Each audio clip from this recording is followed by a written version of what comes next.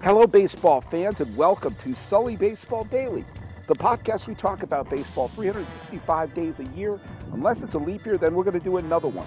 I've been doing this every single day since October 24th, 2012, and I'm your host, Paul Francis Sullivan. Please call me Sully. I'm recording this outside on a beautiful day in Palo Alto, California, the birthplace of Oakland A's manager Bob Melvin, and just a line drive from Sunken Diamond, the baseball home of the Stanford Cardinal. Today, I'm going to play part two of my conversation with Vanessa Ivy Rose, the granddaughter of Hall of Famer and Negro League star Turkey Stearnes. We talked a little bit on Thanksgiving Day, Turkey Day, honoring her grandfather and talking a little bit about the Negro Leagues, the legacy and everything of that has happened over the years and keeping his memory and his spirit alive. She is no longer an NCAA basketball player. She is now a teacher in suburban Michigan. And we started talking because there are some topics and some subjects and some emotions that the two of us have been feeling over the last bunch of weeks that we figured was important to talk about. I did a whole podcast about the concept of asking difficult questions. And don't be afraid to ask the difficult questions because, frankly, we need to start asking them. We may not know the answers, but let's at least ask them. And some of them have to do with race, and some of them have to do with gender, and some of them have to do with politics. And a lot of them can be seen through the prism of sports. And so the second part of our conversation was about some of these barriers and some of these conflicts that we have in our society today, and maybe ways that sports can help, if not answer the questions, they at least point out the ones we should be asking. So, with that introduction, here is Vanessa Ivy Rose, friend of Sully Baseball and granddaughter of Hall of Famer Turkey Stearnes. And you, of course, got to play in the NCAA tournament. I think about that all the time, just the opportunities that that we were given because we stand on the shoulders of people like my grandfather and Jackie Robinson and Roberto Clemente and, all the greats. I mean, there were so many players who actually cared about making sure that future generations could have opportunities that they didn't have. Yeah. So, I mean, that really should be the natural connection, but I think it's easy for us to forget sometimes because we're living in a different era, even though we're being reminded of some of those things that were happening back then, of course, Jim Crow attitudes and segregation and things of the like. But, definitely I cannot look at, my experience as a college athlete or as a human being, as a black female, without thinking about what my grandfather did and what so many other people did to secure human rights, not just rights for African Americans, but for all of us, Sometimes one of my greatest professors in college actually said something about, she asked the question, who does diversity help? And I remember all my classmates raised their hands and said, minorities. And I was the first person to raise my hand, and I was a little bit, how you don't want to go against the grain. There's like 15 people ahead of you have just said, minorities and named different minority groups. But I was thinking to myself, I'm like, doesn't it help everyone? So I raised my hand, I said, everyone. And the professor asked me to elaborate a little bit, and then she went into, a lesson about the power of all of us truly unifying and understanding that we need each other, even though we come from different backgrounds. So, I can't really look at my experience and where I've gone and what I've been able to do without looking at my grandfather. But I know that's not the norm in society right now either. So, well, it's wonderful you answer the question that way because. Mm-hmm. I mean, you even look at some of the players who have been World Series MVPs recently. Well, I mean, you had this last year it was Zobrist, but before you had Salvador Perez. Okay, you had Bumgarner, you had Ortiz, you had Hideki Matsui, you had Sandoval. It means that all the best players are coming to this league to play, it makes the quality of the game better. You know, if you have, let's just take who's a great white pitcher right now, Clayton Kershaw, okay? And you know if he's facing the best players in the world, no matter where they're from, no matter what color they are or what country they're from, you know that you're seeing him at his best. If Clayton Kershaw was pitching against me, yeah, he's going to get a strikeout.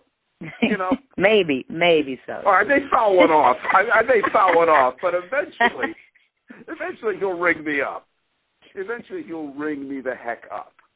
But if he's going up against, if he's going up against Lindor of Cleveland, if he's going up against Jose Altuve, he's going up against McCutchen or whomever it is, integration makes you bringing all the best people in, theoretically, and that should make the quality of, if you have the best minds in a university, the best people working in science, the best artists making art, that makes everything better. It raises your game. Absolutely. You actually didn't write it. You were saying it on one of your Facebook Live posts. You are now a teacher. You are basically helping mold the next generation to be better than our generation. Tall order. Yeah, I know. I think if I had known that how the election was going to go this year, I might have picked a different profession. But I'm here now, so I have to, work with it. So. And you brought up a really interesting thing that sparked my own piece that I did and sparked what I did on the show a few weeks ago, podcast I did a few weeks ago, is you brought up the fact that we have to start at least asking the tough questions in our society and not worry that it's a hard question, because what's worse than trying to deal with a hard question is pretending that it's not there and ignoring it and letting it fester. Just like you said before, just thinking about my grandfather's connection to what I'm doing right now, the opportunities that I have as a teacher, as a human being, as a Black person, as a female, as an avid sports lover. There's just so many things that I have to thank the people who came before me for. And if I don't recognize and honor where they came from, I think it not only does them a great disservice, but also I'm not investigating my own identity, and just how it's related to everyone else. And so I think that's what really sparked the post. I had to go live because, the election was tough to watch. That night was a long night. And, I knew there was a huge thing that was going to happen with our students because I had checked Twitter at about 1:30 a.m. And I created a Twitter account just to kind of keep up with the students and let them know they can contact me and whatnot as a teacher in the building and as a resource. But, I had looked at their posts, and they were all very disgruntled, very confused, very hurt. And there was a lot of fear there, based upon some of the things that had been said during the campaign. So that's really why I wanted to go live on the Facebook post, because I recognize that teachers need help as well. When we're trying to educate our students, it was tough to walk into work that morning knowing that I have students from all walks of life that I have to care for. I can't pick and choose who I'm going to give attention to. Right. And, as a teacher, I know that the parents trust me with not only educating their students, but also caring for their well-being, mentally and emotionally, no matter what their labels are. And like I said, that is a tall order. So I just wanted to, open up the conversation and talk about some of the things that are difficult to discuss pertaining to race, pertaining to the labels that we place upon ourselves and the labels that others place upon us, the fear that's attributed to those things, and how to move forward. And I think honest, open dialogue is really where it starts, but there's just so much stuff that we need to do, and it just became really apparent to me after talking with about, 120 students that day after the election about what they were experiencing and what they had heard and what they were fearful of and just everything, just in general, because we had students on all sides. It was a very polarizing thing that had happened, where some students were not concerned at all and were really quite confused about why anyone would be afraid. And then we had students on the opposite side who didn't even show up for school because of their parents or their own fears, fearing for their safety. And then students who had experienced some direct hate, from some of their peers. And then just, like I said, everything in between, where people had seen some things and people were wondering if they should be a bystander, or if they, how to stand up for one another and how to connect, and what was okay to say and what wasn't okay to say. So there's so much. So that's why I wanted to have the opportunity to log on Facebook and maybe just, put something out there for people to hear and give and take suggestions as well, because teachers, we need help. We all do. We all need each other. I think that one of the things that I brought up when I did my podcast and kind of inspired by what you had said was that there's one sort of kind of what I call the conversation killers that we have to eliminate from the dialogue. And one of the ones is, well, it wasn't intentional. I mean, it's well, I didn't mean to offend you, or that's not meant to be hurtful. And that I think that, or it was, I didn't deliberately do something that was either discriminatory or hurtful or bigoted or whatever that is. And to me, that's sort of it. And I've been guilty of doing that myself. And so, well, hey, you're sort of in your mind saying, well, I'm not Donald Sterling saying stuff. I'm not burning a cross doing, so I'm obviously not one of the bad guys. So naturally, if I say something, I didn't mean it, therefore everything's okay. And the subtext of that is, and I brought this up about talking about Chief Wahoo, and I brought this up talking about other things, is the subtext is, I'm not offended, therefore you shouldn't be. I don't feel hurt, therefore you shouldn't be. And I think that instead there should be more people, whether you meant it or not, to sit back and be like, I didn't mean to, but I did. So why did that happen? And why did I think this was okay? An example, with you and me, that when you responded, my first reaction was, oh, it's Turkey Stearnes' grandson. Why was that my, why was that natural my assumption? Natural assumption. Is it because I'm a hateful person? No, but that doesn't mean I shouldn't examine that. Because you should congratulate yourself that you're not a Klansman. You're not supposed to be. There's a gray area that we have to be living in. And it's tough, yeah. Yeah. And the topic I was bringing this up about was the idea that, minorities in, and I hate using that term, but I mean, it's minorities in management positions in baseball. If in order to be a black manager or a Latin manager, you have to have the longest coaching resume in the world. But you can Thank you for saying that. You could go right in you could be Walt Weiss coaching a high school team, like, oh, why don't you be the manager of the Rockies? And someone like Sandy Alomar Jr. or Dave Martinez or Chris Chambliss or some people who've had unbelievably long, impressive resumes are like, you know what, we're going to give it to Robin Ventura. But why does, I keep going back to Sandy Alomar and Dave Martinez because they're the two most obvious choices. They should be managers. Right. And when you see the Marlins sometimes fire their manager in mid-game, they have 15 managers a year. It's like, you're trying to tell me that you can't, Willie Randolph really can't get shot number 2? But even if it's not deliberate, it's still happening.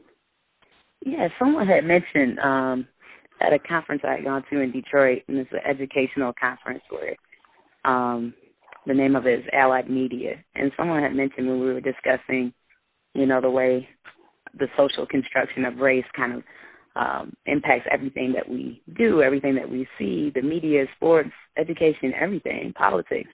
And they said that, pretty much every person is moved by racism, because they said racism is like a conveyor belt, and so we're all on it together. And whether we say things or whether we do things that are racist or not, we're still constantly being moved by those things that are happening.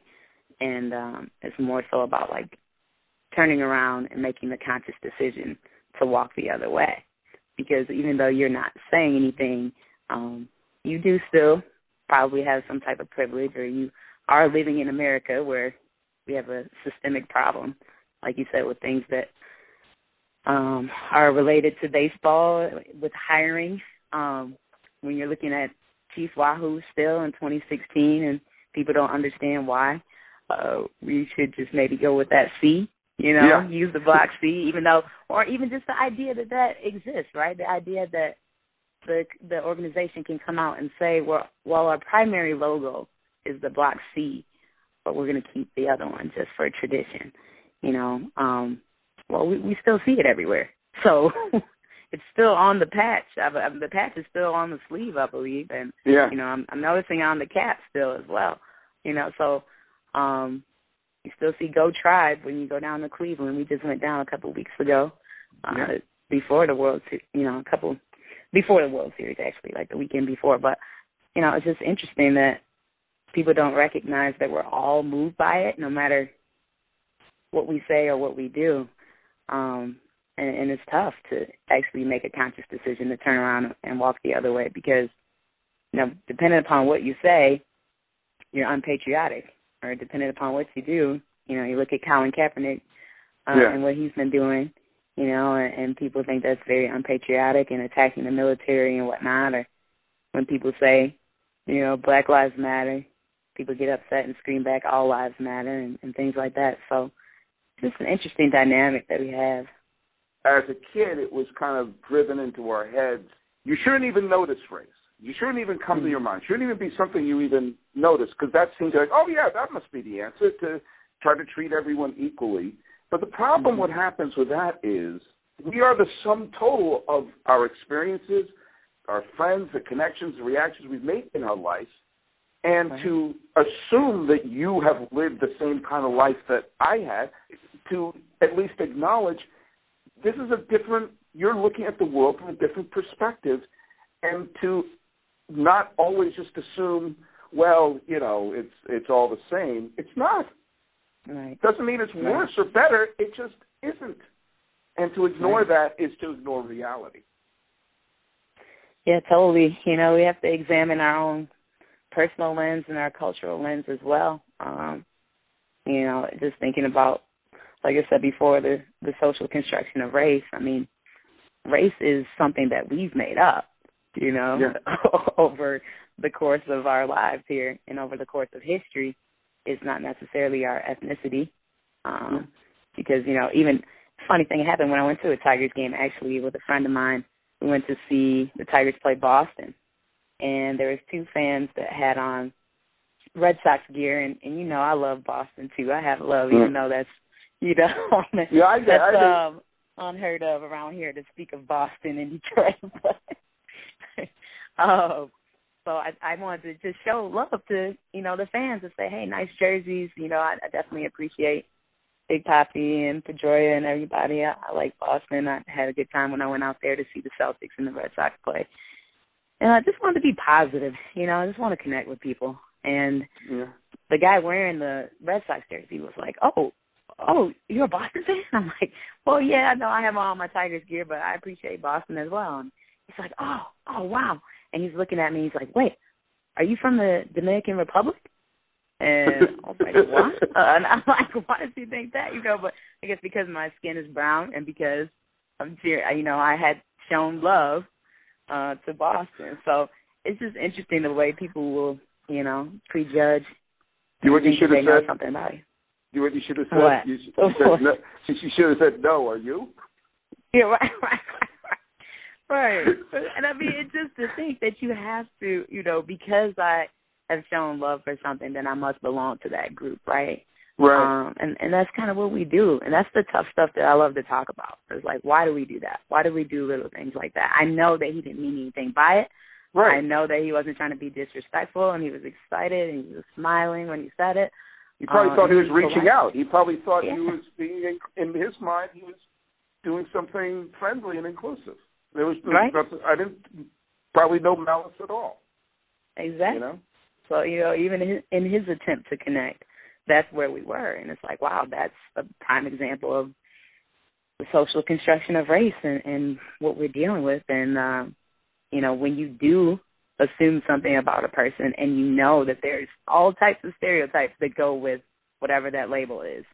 Right. I could talk all day about people following me around the store, just because I'm black, or assuming that I work there just because I'm black. No matter what I'm wearing. I have on full Tigers gear, at a department store. And people are like, oh, or in Target. Like, everybody knows that you wear a red shirt and khakis in Target. But, you can, I don't know. It's amazing to me what people think based upon just looking at you sometimes. And sometimes that's, what can get us into trouble and could get us harmed, actually, if you look at our world, too, as well. So, yeah, anytime anyone tries to say, like it's all the same experience or anything, I've been pulled over a few times in my life by a police officer, and I've never been scared. Absolutely. And I will never know what that feels like. And that's one of the things we talk to students about. Yeah. Yeah, we tell students as well, because even I'm coaching right now. Actually, we had practice today, and I'm an assistant coach for our boys varsity basketball team here at the high school. And, we talk to our students about driving safely and things like that. And, sometimes athletes like to show off with their new wheels and things like that or whatever. But, it's interesting what you just said about driving because, we had brought that up at school one day that sometimes white students are told by their parents how to act appropriately when they're pulled over by the police.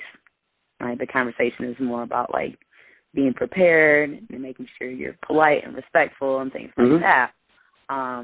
But then the conversation with our black students and athletes is, their parents are saying, here's how to stay alive. Here's how to make sure that you come home.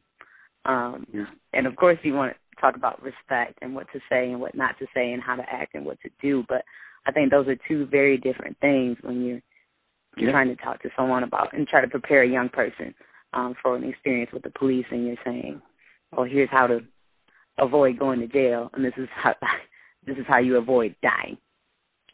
So one piece of advice I would give to a lot of my friends who don't have to do that, including myself, is when someone is talking who does have to go through that and where this is a fact in their life, listen. Don't try to tell them what they're thinking or feeling, what they shouldn't. Just listen. Make that be step one, and don't assume that we all have the same experience, and just listen. And I know there's probably some people listening to this podcast who are going to be saying, oh, I wish he stuck to baseball. You know what? I'm doing 365 of these this year. I'm going to talk about the Brewers infield at one point, so you can relax a little bit. But I think sports can sometimes lead the conversation. Whether it's the fist being raised at the Olympics, or Ali, or Jackie, or Billie Jean King, or Kareem, or whomever. Yeah, sports, are what bring us together. And, if you go to, I think, arguably, music and sports are the top two most unifying forces, globally.